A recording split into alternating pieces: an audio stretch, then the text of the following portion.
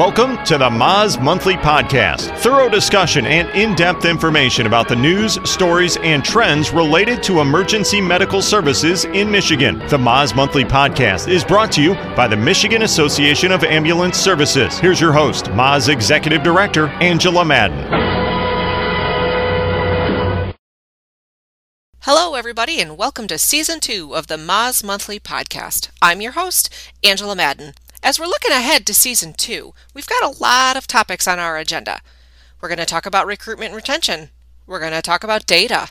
We're going to talk about some clinical issues, and absolutely we're going to continue to talk about the current status of the pandemic. But first, we thought we'd take a moment to talk about the status of EMS education in Michigan. Joining us today, State EMS Education Coordinator Terry Godey and EMSCC Education Committee Chairman Kevin Wilkinson. Kevin, what has the Education Committee been working on? The Education Committee has been working hard at making education easy, accessible to everyone, providing the ability to address recruitment and retention issues we see across the state of Michigan. One of the things that's on our horizon that is first and foremost and right around the corner, and we'll let Terry describe the process, is taking the education application process electronic from the paper format. And that has rolled out recently, and that's the most recent work that's come from the Education Committee and the department. And the department deserves all the credit here. This has been a years-long project with input from the Education Committee, but all the heavy lifting from the department. And I don't think the folks understand the effort that went into this from the education department at the state. But as we get through this year, and by the end of this year, all education programs will be electronic. And by going electronic, it gives program sponsors and the educators valuable time to plan their education courses. Throughout my time on the committee, we have seen pediatric practical credits, one of the first credits that we have advised on and developed around direct feedback based on outcome performance from studies performed from Bill Fales' group at Western Michigan. And that's a very successful credit in the EMS program. The pandemic has taught us some lessons, and those lessons are strictly related, or not strictly, but there's no exclusivity there, if that's a word, but they're related to and surround video and education, and those lessons that we're learning are going to carry us into the future, because right now EMT programs are bursting at the seams. Paramedic programs are seeing an uptick in enrollment, and those lessons are going to carry us into the future. And the department, and the MS department specifically at the State Department, has been very forward thinking in allowing us to teach and create distance learning for individuals. And those individuals now have the ability during a pandemic to take an EMT class from the comfort of their own home, provide the clinicals on site in a safe environment, and the instructor now, the breadth and the span of control, or the breadth of the ability of the instructor to engage more students in a video learning environment has become a very, very important tool in our toolbox as educators. So, and then I'll let Terry describe each of those programs, but more importantly, what's right here on our horizon is how to enroll and how to use the online application process for education programs going forward. Thank you so much, Kevin. That was a great overview of some of the work that the department and the EMSCC Education Committee has been undertaking over the last 365 days. In particular, Terry, he tossed you a softball there. Do you want to take the opportunity to fill in some of those holes? And for everybody here on the podcast today, we're talking to Terry Godey, the EMS Education Coordinator for the Bureau of EMS Trauma and Preparedness in the state of Michigan, and Kevin Wilkinson from MedStar Ambulance, who serves as the EMS Education Subcommittee Chair on the EMSCC. Terry. Thank you, Angela. So one very exciting thing that actually just went into effect on February 1st is our CE applications for individual CE classes. It's all in an online format, and this online format is very easy to use as we've learned. We're still learning. We put on several training sessions for our ICs in the past week to get them all up to date on how to do this. But eventually, as we move all of our education formats over to this e-licensing portal, all education will be there. Right now, all personnel licensure is there, all agency and vehicle licenses are on that same portal, and now we're getting the education modules over. So we've about the last 6-7 months, we've been working through the process in the background, trying to get it ready to go. And we started live February 1st, had several CE applications in there already and very few errors. And we're excited about this. Right now, or up until February 1st, those applications were on paper, and we made them so that they're fillable electronically, but it still takes some time to fill out those paper applications. This e-licensing portal, once you get used to it, it literally only takes a couple minutes to get your application in. The very nice thing about it is you receive an email right away saying that we received it.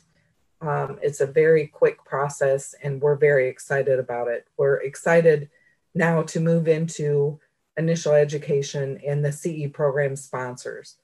So those are our next projects that we're working on to get on the e-licensing portal. Thank you so much, Terry. That was actually my next question is where do we stand now for initial education programs?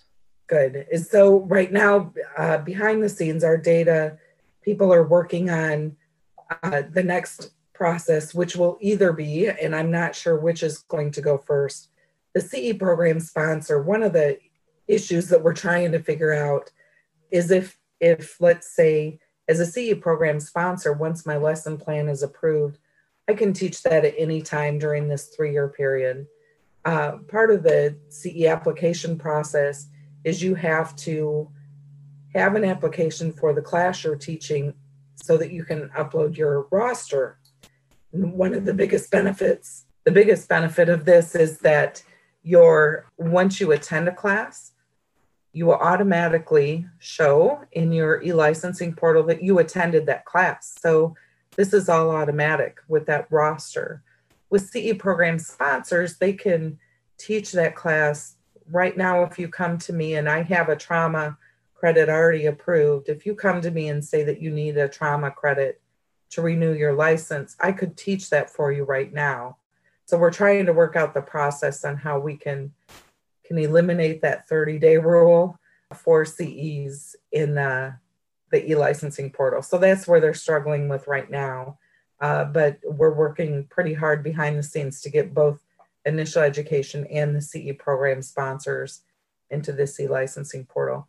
There's a lot of documents that come with an initial education program. So I think that is going to take a little bit of time, but I think now that we've proven that this CE application works well, we'll be able to get it up and running soon. I'm hoping by the end of the year, everything in education will be on this e-licensing portal.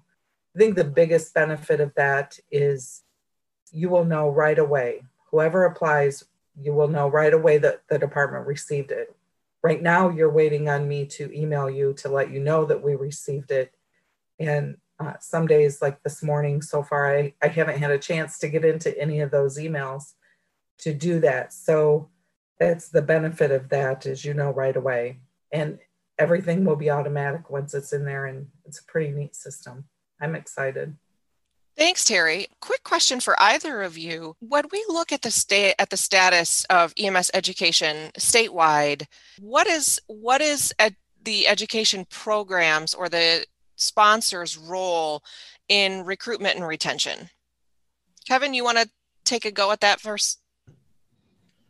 So I think education sponsors are probably more and more engaged in looking at the outcome of their students. And if the education sponsor is engaged in student outcomes and a career-oriented education program, I think then those programs are directly tied to recruitment and retention because the education program doesn't stand alone. It's a career that they develop.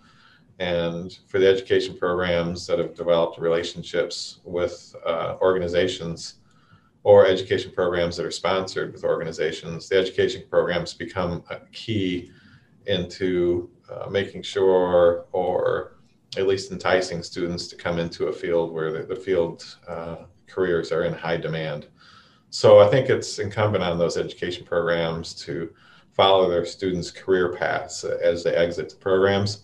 And then as those students exit the programs, where are they engaging in careers, and how can the programs help their partners in developing strength in educating students not only to enter into a career into EMS, but preparing the students for careers in EMS based on the needs of the careers that their students choose, whether they be hospital careers or EMS careers, preparing those students well for the careers so that when a student leaves their classroom and is able to go perform out in their chosen field, that they feel well prepared. And I think when a student does that, word of mouth spreads quickly and the programs can grow. So I think, they play a key role in recruitment and retention. And the more engaged they are with employers, the larger the role they can play. Do you feel that some of that engagement is lacking for some of the programs that are housed outside of the agency itself? I think in today's environment, with programs needing clinical hours from agencies, I think they're more engaged than they ever have been. And I think for those programs to continue to be successful, they're going to have to continue to stay engaged with the employers that they're using for their clinical experiences. So if it is an issue, I think it's quickly being overcome by the need to build relationships for clinical experiences. That's a great point. Terry, the governor has, over the course of the pandemic and before, announced a couple of different programs to bring people into various things, to either get them back into a community college or a 2-year program for an associate's degree or for a certificate. Throughout the pandemic, it was Futures for Frontliners, which offered tuition assistance or grants to students to attend community college. Some of those community colleges have paramedic training programs, so those dollars were able to be utilized for paramedic training. Yesterday, she announced Michigan Reconnect, which allows an individual 25 or older who has not completed a certificate program or a degree program to go back to school to better themselves. What are your hopes for that program in being able to incorporate specifically paramedic education? I think right now is a perfect time for a lot of promotion for our EMS education. And I was so excited to hear this. With the Reconnect, the Futures for Frontliners was strictly for those who were working during the pandemic. This Reconnect is anyone over 25 who's lived in Michigan for at least a year and that does not have an associate degree already. So this is very exciting. We do have a couple paramedic programs in northern lower Michigan, a couple paramedic programs in the UP. The nice thing is what they're working on is trying to get satellite locations in those northern areas so that the students wouldn't have far to drive. They are looking at expanding the EMS role. So they are looking at expanding their roles and their programs to be better equipped for all EMS providers who want to continue their careers. I'm excited that the trade schools were also included in this. This is exciting. It's an exciting time for EMS, and it's a perfect time to really promote the EMS education programs. Right now, our probably the largest in northern lower Michigan paramedic program is in Petoskey. And they're looking at starting one in Alpena and in Otsego. So that's really going to cover that tip of the mitten to get more students in their programs. And this is exciting. Like I said, it's a very exciting time. All of our paramedic programs, I shouldn't say all, most of our paramedic programs saw an increase in enrollment this year in the fall 2020 classes. And if we can get this really promoted, and in this, it's not just the tuition, it's also fees that this covers for students. This is a great opportunity for EMS as a whole to really grab onto these people these citizens in our state to promote EMS. EMS is a great field. It's done me well, and many of us here, and I just look forward to promoting it whenever I can. I absolutely agree, Terry. So the one thing that I was wishful for was that Reconnect would include private EMS agency sponsored education programs. Unfortunately, that did not happen or is unable to happen due to some technical difficulties that I have not yet identified, but we are working on that. Where do either or both of you see the future of EMS education going forward? What's next for us? Great. That's a great question. There's so many things going on at a national level and at state levels. There's for EMS, a lot of reason I think that people turn toward the nursing field after a specific amount of time is in nursing, you have so many different areas that you can work in. For EMS, it's really been responding to calls. And there isn't a lot of room for promotion, a lot of room for expansion of your education and career. And now you're starting to see that change, which is exciting. You're seeing more critical care paramedics. You're seeing more field training officers. You're seeing more, we're really starting to dig in deep with this community paramedic area, or the community integrated paramedicine is what we call it here in Michigan. And I think that you're going to see with all of these different aspects that go along with EMS, it isn't just sitting in a truck and responding to calls. It's going to be a whole different thing. And, some treat and release, some maybe in the future be able to transport them to the appropriate facility, which may not be in an emergency department. There's EMS is in the middle of a growing spurt, and I'm excited to be a part of that. Kevin, what are your thoughts for the future of EMS education? I think EMS education as a whole still has a wide degree of variability across the country. I think as we see education grow, and remember that EMS formally has only been around since the late 60s and early 70s. And I think nationally, as we see EMS education grow, we'll see a consolidation of efforts and probably consistency across curriculum applied across the country. If it follows the traditional path of our public service models, from nursing to law enforcement to the fire service, we're going to probably see a consistency in the curriculum that's delivered so that it's not 50 states, each with unique individual programs, but a consolidation of education and curriculum across the country as we define what the total scope of practice is going to be that we grow into in the next 20, 30, or 40 years. So I think our long-term future is bright, and it probably has the biggest growth for us will be in consistent application. Thank you. I think that's a great point for us. And I couldn't let either of you off the hook on the podcast without throwing you a little bit of a controversial question just to see where it goes. The elephant in the room has always been accreditation for paramedic programs, COEMS, and the use of the National Registry exam. Both of those things have been cited as one of the main reasons for our recruitment issue and the lack of paramedics working the road in an EMS agency. I want to be very specific about that today. Either of you have any comments about that?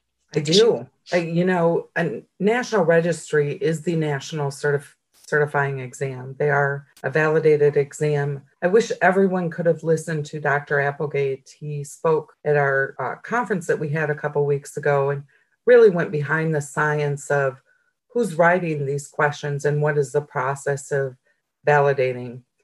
So the testing process and creating the test, if you will, for National Registry is really a process.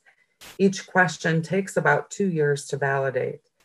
These questions are written by EMS professionals from around the country.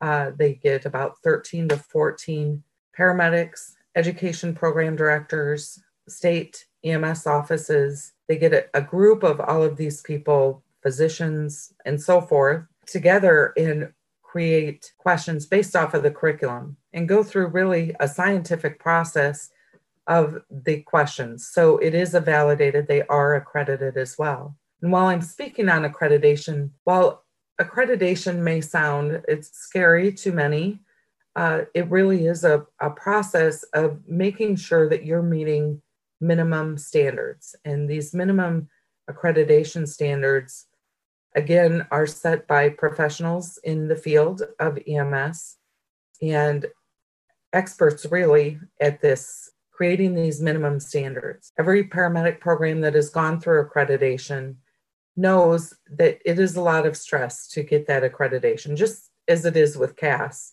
It is a lot of stress to get it, make sure that you have all of your minimum standards set.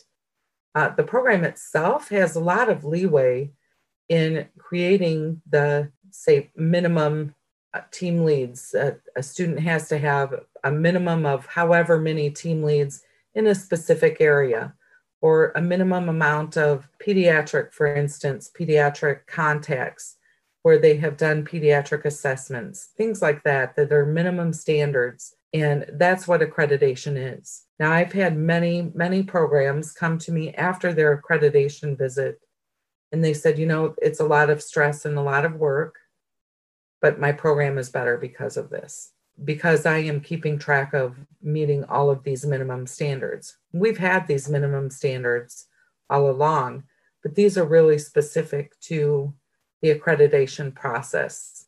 And, people are worried and asking, are we going to require accreditation for EMT level? That is not anything that's ever been discussed. Nothing to worry about, certainly. So right now, our paramedic programs are accredited. They do have to meet those minimum standards. It is a lot of work on the program itself, but if you would spend maybe an hour a day working on some accreditation stuff, you're going to be all set. And we have yet to have a program in Michigan denied their accreditation status, which is pretty awesome. And that says a lot about our education programs here in Michigan. They go through a lot of work to make sure that they meet those standards, and they're doing well. So that's great. And many of them have had reapprovals. And we did have, even before it was a requirement in Michigan, we had 3 programs that already went through the accreditation because they wanted that status before it was even a requirement. So that just says a lot about EMS education in Michigan. I think, we're striving to be better. What we need to make sure that we're doing is we're not just meeting those minimum standards, but we are preparing our students to be entry-level providers as soon as possible after their class is over, so that we can help with that recruitment and retention, right, to get our field staffed. So that's what we need out there. And accreditation has really kind of proven that it isn't a bad thing to meet those standards and to get those students out. And if you start looking at pass rates, if you really work hard with understanding the science behind writing test questions, test items, and validating your exams in the classroom, the students are going to fare very well at National Registry. Our goal, of course, would be to have great pass rates first time at the registry. But sometimes, there's people have different test taking abilities, or maybe they're not quite prepared to the way that the National Registry is written. It really is written. Every question is based on a patient condition, and it's a scenario based on a patient condition and your treatment, and then or taking care of a scene environment. So that is really what it is based on, and it is really to show your entry level abilities to take care of the patient condition or the scene situation. And that's what it's focused on. It really isn't out there to try to fail people. It's really to test their abilities at the entry level to be that EMT or paramedic or MFR or specialist level. Thanks, Terry. We are coming up on the end of our time together. I do want to give both of you the opportunity to say any final words to our audience today listening on the Moz Monthly podcast. Kevin, we'll start with you. Thanks for having us, Angela. I think the podcast is a really good idea, and I look forward to doing more. Terry, any final words for our listeners today? I just really hope we all take the opportunity to promote EMS, to get people into these schools, to get them started in an EMS pathway. Now is a great opportunity for all of us to really promote this. So, and thank you, Angela, very much. I appreciate this opportunity. Thank you, Terry Godey, Education Coordinator for the State of Michigan EMS Division of EMS Trauma and Preparedness, and Kevin Wilkinson, the Committee Chair on the EMSCC's Education Subcommittee. I appreciate both of your tireless work to promote the industry, to promote EMS education, and to promote and show your appreciation on behalf of all licensed EMS agencies and EMS personnel throughout our state. Terry, Kevin, thank you again for joining us. And you guys have a wonderful day. Thank you, Angela.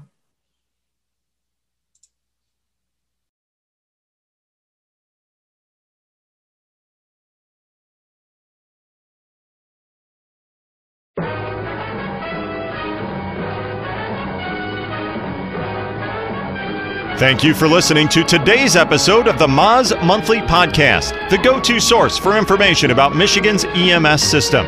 Be sure to visit miambulance.org/podcast to join the conversation and access other important information from the Michigan Association of Ambulance Services.